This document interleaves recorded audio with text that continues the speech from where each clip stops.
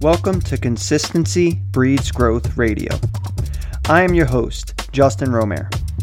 Our incredible guest and myself talk about the cutting-edge science and consistency necessary to reach your weight loss, wellness, and performance goals. If you want more information about working with us one-on-one or in a gym setting, head over to consistencybreedsgrowth.com or email us at consistencybreedsgrowth@gmail.com. We will also put links in the show notes. Enjoy the podcast. What's up, everybody? It's your host, Justin Romer, here again for another episode of CBG Radio. Today, we're going to be talking about the difference between muscle gain and fat loss, which one's harder and easier. Some things that either make it hard or easy to gain muscle mass versus make things harder or easier to lose body fat, right? But first, you want to join our free nutrition Facebook page. Okay, we got a great community on there, and you're going to get a lot of free stuff. You're going to get coaching from and be able to ask questions about some of your struggles, successes, and anything else related when it comes to your nutrition, health, wellness, and fitness journey. We're giving out recipes. There's a free DNA sample report on there that you can take a look at. Obviously, you guys know that we try to utilize people's DNA for our customized nutrition plans. And there's our free macro cheat sheet. And we also do monthly challenges on there. And through those monthly challenges, you can win many prizes, right? So if you want to join that Facebook page, just go to www.facebook.com/groups/CBG Nutrition Tribe. Or just send me a DM. I'll send you the link and you can go ahead and join. So today we're talking about what's easier, what's harder. Is it to gain muscle mass or is it to lose body fat? Okay, I'm sure most of you have your answer if you've seen the title of this, and you've guessed which one is correct. So I want to start, I'll give you guys the answer, but I want to start by saying that it does become more difficult for both as you either gain or lose more of whatever that tissue is. So for example, as you gain more muscle mass, it becomes more difficult to gain muscle mass, okay? As you lose more body fat, it becomes more difficult to lose body fat. So I just want to put that out there. Everyone has their own individualizations, genetics, training regimens, and things that they do to prioritize either one of these, and it could be harder for one individual versus another.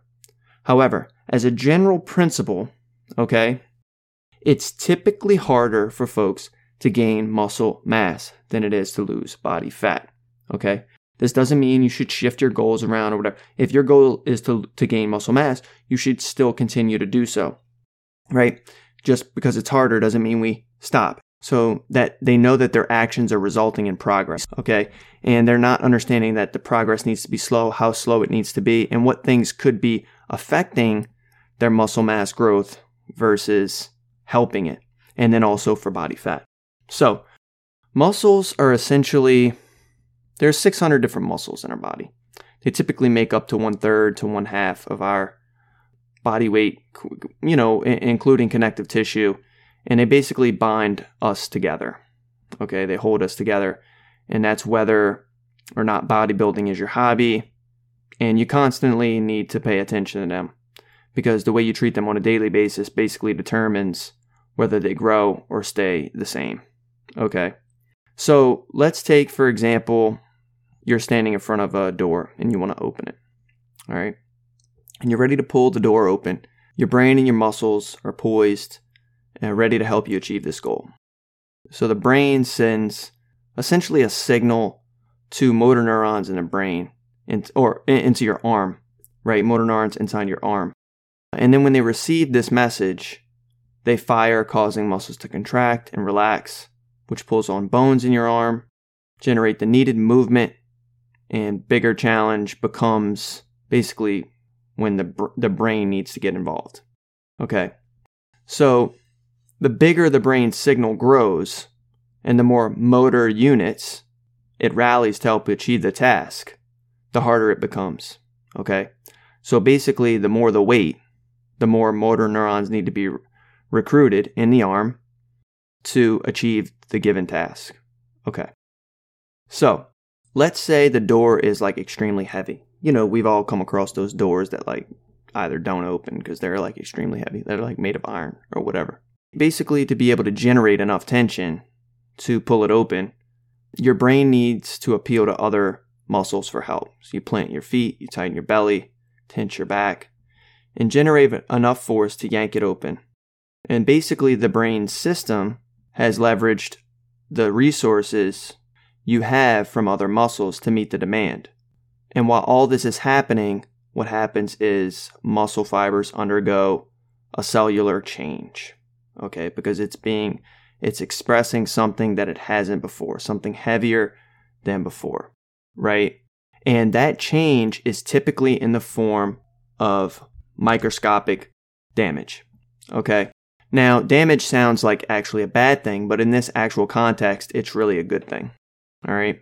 And there are a lot of different mechanisms that people talk about for muscle growth, hypertrophy, and other things. This is a simplistic overview of that, okay?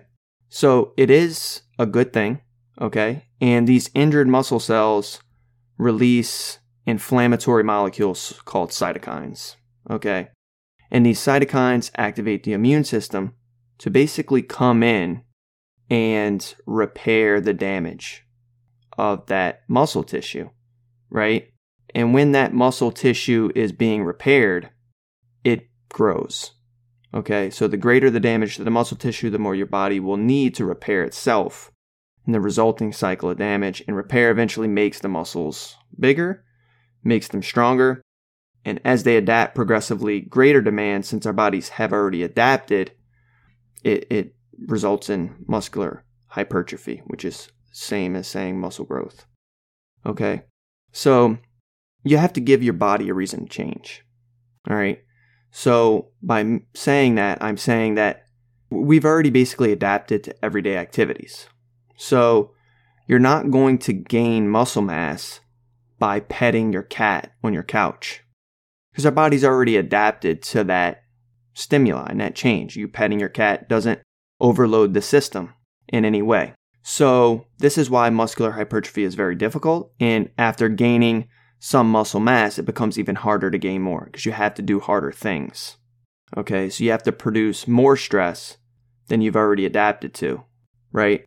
So another thing that needs to be addressed when it comes to overall muscle mass or gaining more muscle mass is our diet, right? So it's really cool to be in the gym and to be lifting heavy weights and to be lifting heavier and heavier each week or each month that we're in the gym, right?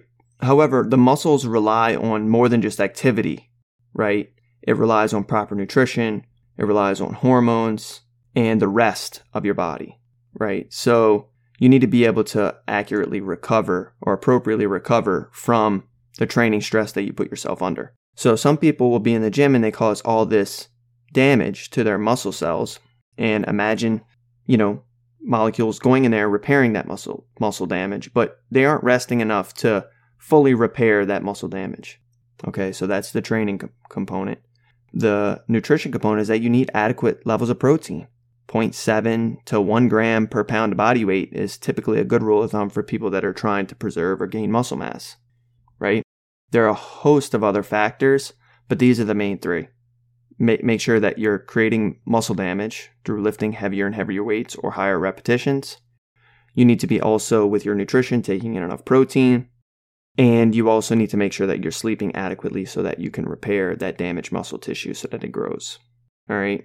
So some people are better at repairing muscle damage than others because they have the immune reactions that they need from the cytokines for, molecules to come in and repair the damage.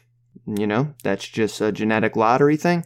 So some people are going to be better at that. But you can control eating and resting enough to make the necessary adaptations that you want, right? So it's all possible. It's definitely something that is harder than losing body fat. So we typically have fat cells in our body. Those fat cells can either store fat or they can release fat, and that's typically why. So look, these are my thoughts. You guys, thanks for listening to the podcast today. If you enjoyed this micro podcast, post it today. Check on Thursday and get our full episode. It's going to have a lot more details. It's going to go through all of this information for you guys. Look, this is a great episode to take notes on. Please let me know your thoughts. Love you guys. Join the Facebook page, and I will talk to you guys soon. Peace.